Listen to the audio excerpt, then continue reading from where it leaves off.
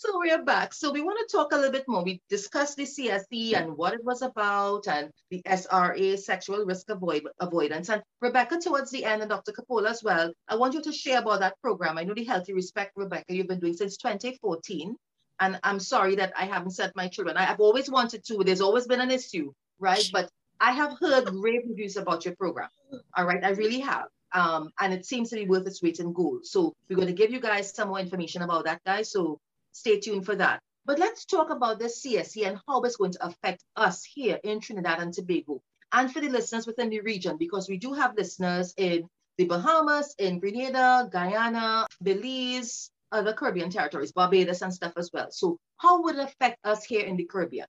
Well, let me just say that CSE is not a foreign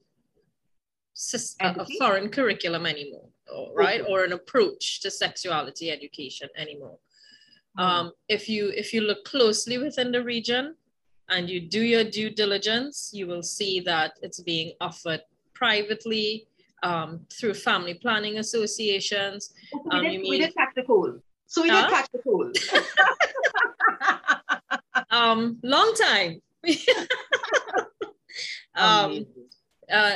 Perhaps in private schools, if you examine, because remember, private schools are not under the jurisdiction of the various government curriculum development and implementation programs, right? So if we look closely, we would find that it's already there, and it's all one curriculum, which is probably the premier CSE curriculum. It might be in about 150 countries plus. Is already in the region, and is already being used in the region. In terms of from the state's point of view, I think what's been happening is increased pressure for the government to begin to amend the HFLE, or Health and Family Life Education framework, to begin to accommodate the CSE approach, right? And so what exactly is their approach to education? Because I attended the Contending for Our Family and Faith conference that you guys did about a couple of months ago now. Yeah. And I heard some things that had my jaw on the floor.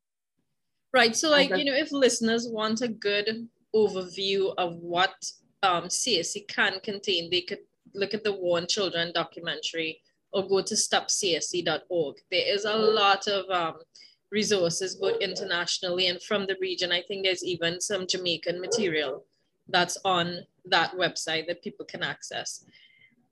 What they're doing right now. So the HFLE framework is Health and Family Life Education. It was developed, the first stages of it might have started maybe more than 10 years ago, right? There was a ministerial declaration. I can't remember the year, but all the ministers of education in the region got together in Mexico and signed off on this ministerial declaration that sex education would be a priority in the region. But you see, when they say sex education, they're leaning towards comprehensive sexuality education. When Dr. Capola and I and other experts that are interested in optimal child and youth development, we're talking about sexual risk avoidance and risk cessation, okay? So I just, I don't want people to go away with the idea that we are saying we should not be talking about this to our children. It's what we are saying and what model we are using. So the CSE model seeks to redefine gender and social norms, and they say it very clearly, right? So it's about dividing biology or sex from gender, right? So that's one of their underlying goals in those curriculum. As Dr. Capola shared, it's about risk reduction. So it's about saying, look, we think that young people don't have the capacity or should not even be told that they ought not to have sexual freedom. It's about sexual freedom, right? It's about promoting free sexual expression at every stage of a child and youth development without restraint, without consideration for your health or other people's health, without parental involvement, without parental say, without even religious views or values. If you look at some of their materials, you would see that they challenge two things: parental involvement, as well as the role of religious doctrine or the church or any other religion, wow, Islam, Hinduism, in the world of sexual expression, right? So there is this desire to rewire or remake or reconstruct society, if you understand, through the schools. And they say, I'm using their words, not mine. They say that the schools are the best entry point through which to promote CSE. Wow. So our thing to the listeners is that, you know, I frankly, I'm being honest, I don't know what the line by line plan or program of implementation is, but I know that it is already in our region. What I'm more concerned about, and I think Dr. Coppola would definitely share this view, what we are more concerned about is not what we are against, you know. What are we for? Are we going to commit to building a new reality for our region and our children? I don't know that I want to spend hours upon hours, days upon days, and weeks upon weeks battling with someone about what I'm against based on a health epidemiological standpoint, right? I don't know that I want to wear myself down in that battle. Where we want to invest our time and our energy and our resources is in equipping you as parents, equipping faith-based groups, equipping community-based groups, equipping the teachers, the youth leaders, the advocates, the ones that are saying, we want to fight for a Caribbean that truly builds the whole person, that truly attends to human flourishing, that truly attends to building the family. And as Dr. Coppola said, the statistics are there. When young people are engaged in sexual activity at younger ages, the likelihood of healthy family formation declines. That is extremely important. Yes. What Caribbean society do we want? This is the underlying question. What Trinidad and Tobago do we want? And the thing about it is, it's just like building a house, you know, Nikki, right? You want a house, you first start with a plan. What's my plan? What is this going to look like? You know, you pick your property, you invest in it, you start with the foundation. You don't just build a building ad hoc. It will fall apart, it will crumble, it will not be able to bear the weight of occupation. Yeah. As a country is only as strong as the families within its borders. That's correct. A church or a mosque or a temple is only going to be as strong as the families within that religious organization. That's so right. We have got to begin to pay attention to what's happening with the family. And the family is the superstructure, but the foundation is risk avoidance. If we can teach our children to delay sexual debut, we are setting them up with a strong foundation for life. That's what it's about, right? Yeah. So, you know, and we didn't even get into this, but behaviors cluster. It's not even just about sex. Right. Exactly. And Dr. Coppola can talk about that. Right. It's all risk behaviors. And we don't have a problem with giving a message to delay alcohol use, to avoid illicit drug use. Yet we say that youth can't avoid sex until they're in a place where it will be much healthier for them. But I want to talk for a minute, Rebecca, you were talking about this confluence of sort of what the churches, mosques, temples, parents, community leaders can do. And that's really what risk avoidance is about. It is a positive youth development approach to creating a safety net for youth.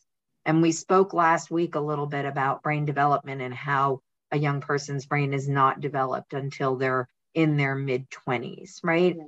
And so the goal is to create a unified message that provides a safety net for youth so that as they go through the tumultuous years of adolescence, they have guidance to make the healthiest decisions that set them on a path towards success. And we talk about healthy relationship formation, and Rebecca talked about, sort of building this house and needing a foundation so it doesn't crumble under the weight of the occupants, but I want the house to be stronger than that, right? I want the house to be able to withstand the storm.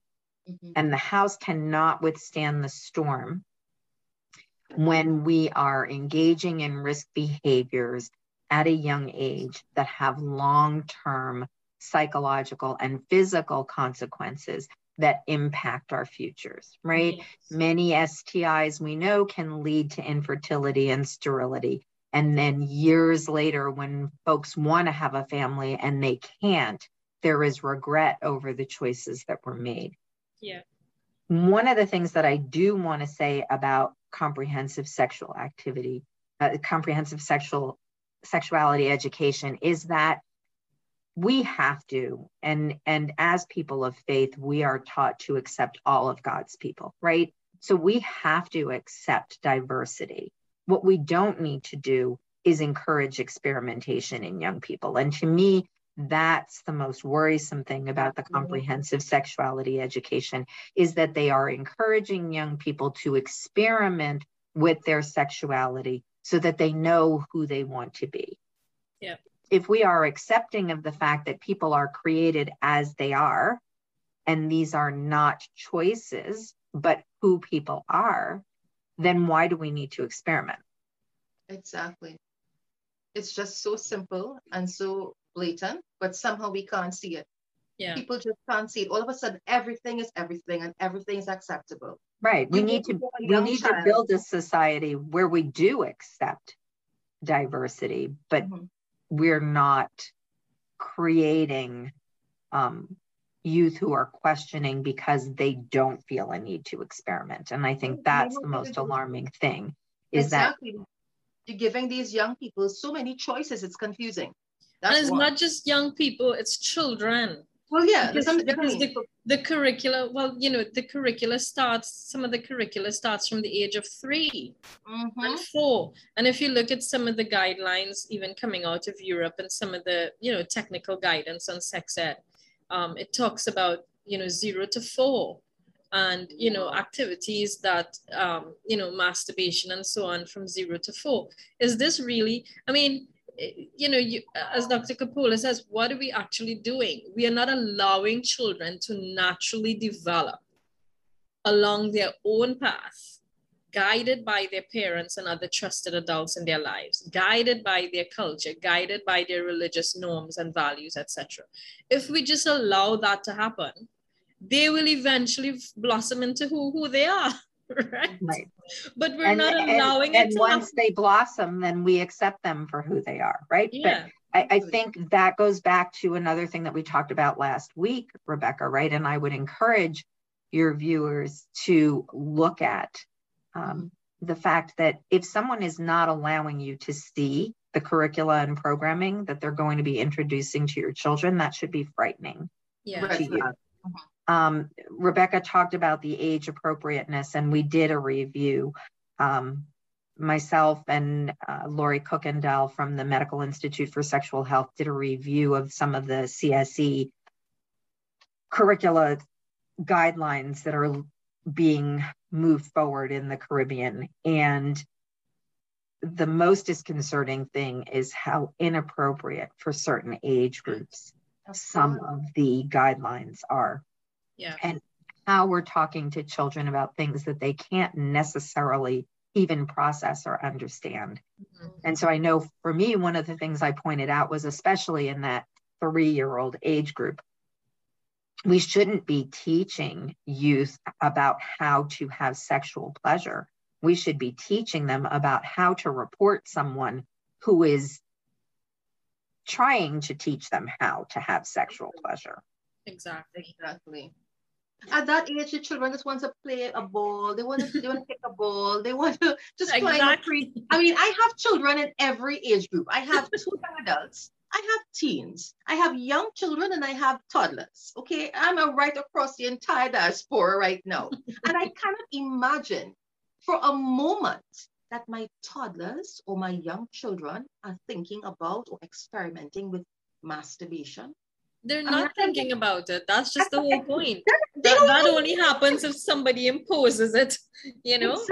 Yeah, if Why it's are you taught. trying to rob the children of your innocence? Yeah. That is what it's about, to pervert them, then But mess them up. And then think- ultimately, like you said, the family will be broken down.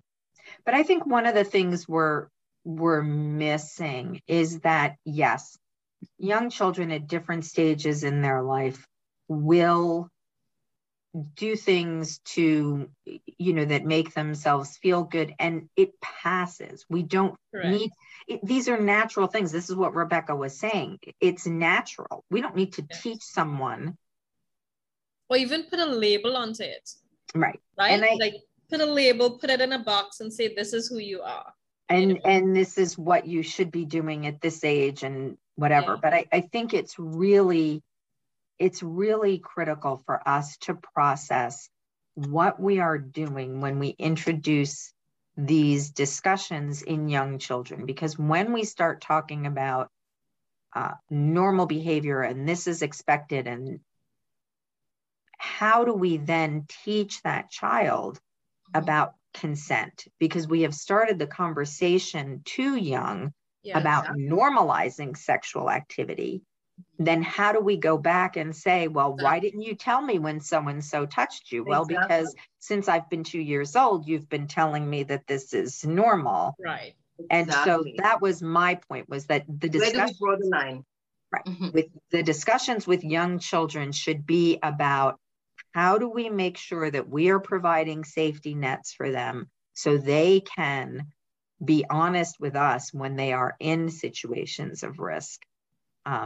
Because I think that that's going to do a lot to help move society towards being in a better position physically, emotionally, spiritually, socially, and intellectually. That we need to encourage a healthy framework in the youth that we serve, and not expect that normalizing sexual activity from a very young age is what's going to put people in the best place as they move forward and mature. Right. That's normalizing pleasure and sexual activity. Yeah. Yeah, just recently, maybe about a couple of months ago, Kiara just turned 5 this week on Monday. She's 4. She's the most princess-like little, I don't say drama queen, she's a drama enthusiast, right? But she is just also dainty, but she loves to be rough and rugged with her brothers, right? She knows exactly when to be soft and when to be rough and rugged, climbing the trees and everything with her older brothers. And Jesse came to me and he says, Mommy, Kiara says she's not a girl, that she's a boy.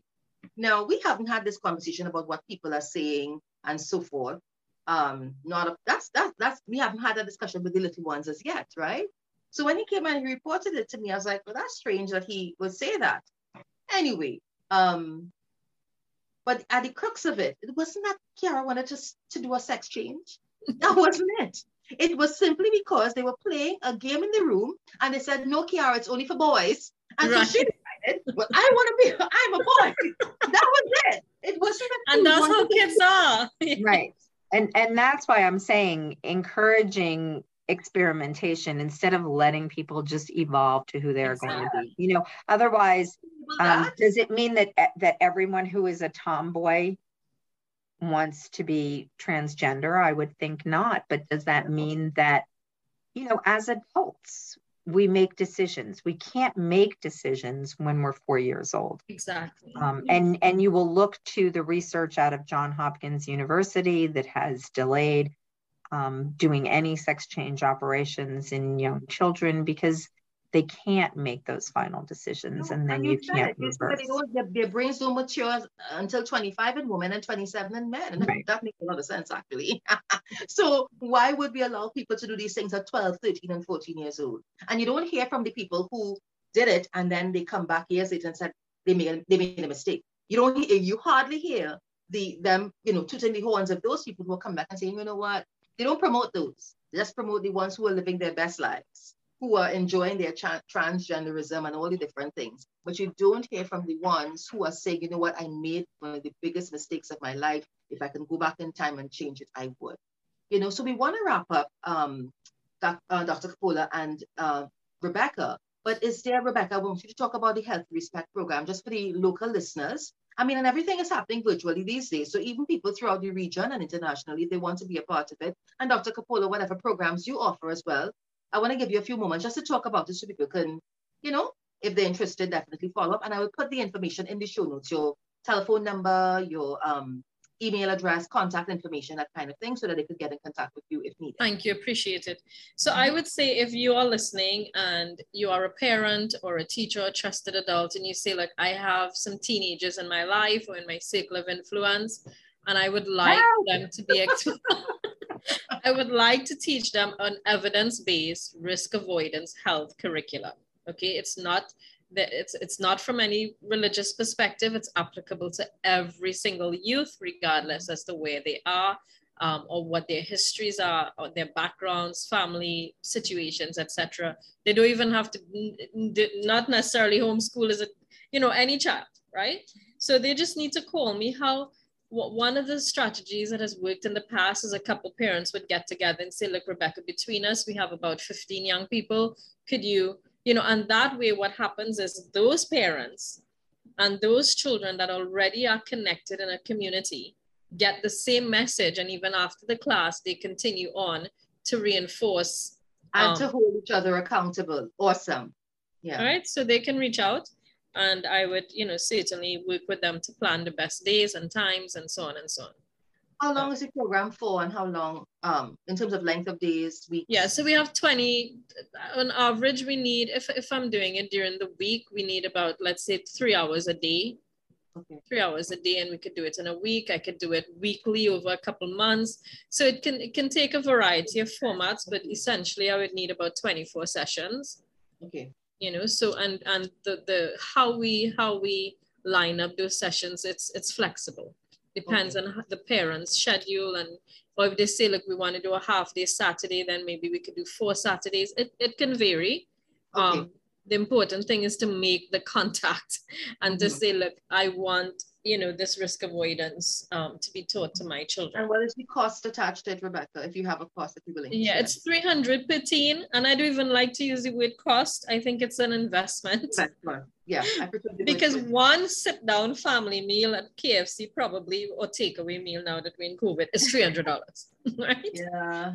And you do that for one teen and you set them up for the rest of their life. I don't have time to read all their comments, although I have a few here, but if I show you their comments, you'd see why. What I think, if you could put them on a flyer for me, Rebecca, I could definitely, once I air this, in a subsequent post, I could send you some. I could put it up with the flyer. That should help. And then Dr. Capola can talk about the training that's coming up in October and February. Yeah. Mm-hmm. So we have 2 trainings coming up, one in October and one in February. The October training will be for those who want to be able to deliver the sexual risk avoidance program. The Healthy Respect program will do a training over 3 Saturdays in October. And again, we can share that information. Mm-hmm. But the goal is to teach those who want to be able to deliver the program how to go through the program, how to encourage youth to make healthier choices, how to understand the program model and delivery methods so that you can then deliver the Healthy Respect program.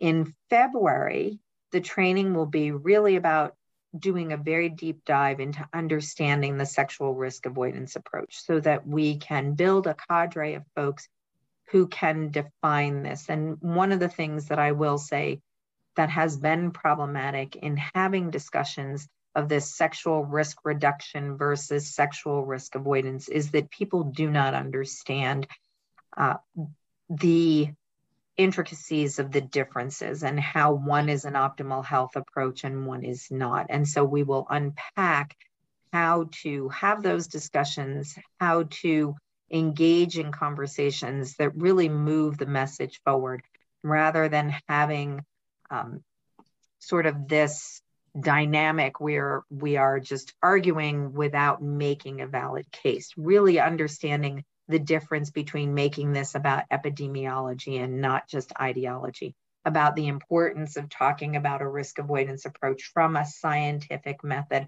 rather than just from a values-laden perspective, right? We're bringing this all together, as I said earlier, to have this positive youth development approach and this safety network. So the training in February will be about really understanding the risk avoidance message, being able to articulate it properly, and being able to engage in conversations in a meaningful way about why this approach is better than a comprehensive sexuality education approach for the youth of our nations. Right. Awesome. Yeah. So the information for both of these seminars, webinars, guys, will be in the show notes.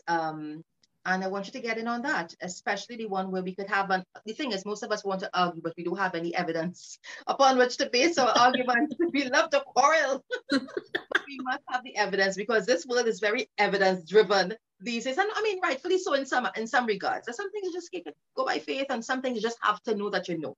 And this is something you need to know that you know, because you have to have a leg to stand on. You have to be able to stand up for what you believe in.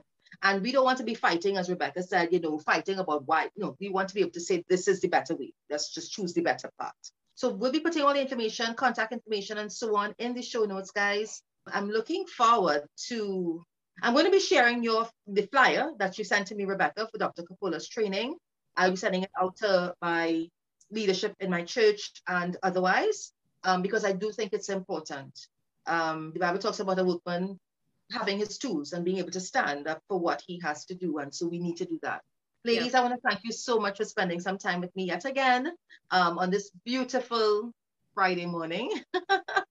I really do appreciate the content that you shared with us. And I hope that the listeners would have, left, with their eyes wide open, jaws probably on the floor like mine was, but feeling equipped that, okay, there is something that I can do. I could get my children at the Respect program. I could get training so that I'll know exactly what I'm standing up against, etc. Somebody was saying something?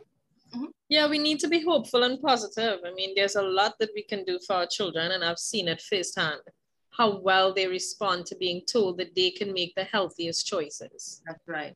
And how to do it, the tools. That's right. And Dr. Capola spoke about the tools. I can't overestimate that enough. The reason being, and I want to say this, not every speech, talk, workshop, or class necessarily gets the job done, okay? Mm-hmm. To be able to teach risk avoidance, it's not just about a message. It's a methodology. It's a way of life. It's skills that we're imparting. There are 40 developmental assets that teens need to have to ensure that they can make the healthiest choices. So the more of those assets they have, the better equipped they are to make the healthiest choices, regardless as to what's going on around them, right? Yeah. Including social media and media. So the goal of this curriculum and why Elpis Center went with this curriculum is because it gets the job done. By the time your teen goes through that curriculum, you can be pretty much certain that you've given them the tools to make the healthiest choices. And that's what this is about. It's not, as Dr. Capola said, it's not an ideological platform. We are not trying to pick fights with anyone. We're not trying to even win arguments with anyone. All I'm concerned about is that we build healthy young people and healthy families. They deserve a good life. They don't deserve an STI. Come on, they don't deserve to live with HIV for the rest of their life. They don't deserve a compromised education. They don't deserve a teen pregnancy. They don't deserve the things that can give them a lesser quality of life. Yeah. And that's what we're fighting for. Exactly. Yes, to teach them that they are not only worthy of making the healthiest choice, but capable of doing it. So it's about empowering them. Empowering them to own the decisions and to have the skills to carry through on those decisions that they have made. Awesome. All right, ladies. Thanks for having us. Both programs are very, very successful. And with my pleasure chatting with you both today, I really do pray God's richest blessings on you, on your families, and on the work that you're doing. May you get a lot of fruitfulness from the work of your hands and the fruit of your lips. Yes. Let it prosper and bring forth much return in the lives that you are speaking into. Yeah, that is my prayer for you both. Thank you. Thank you, Nikki. Welcome. Bye. So take care. God bless you. Bye-bye.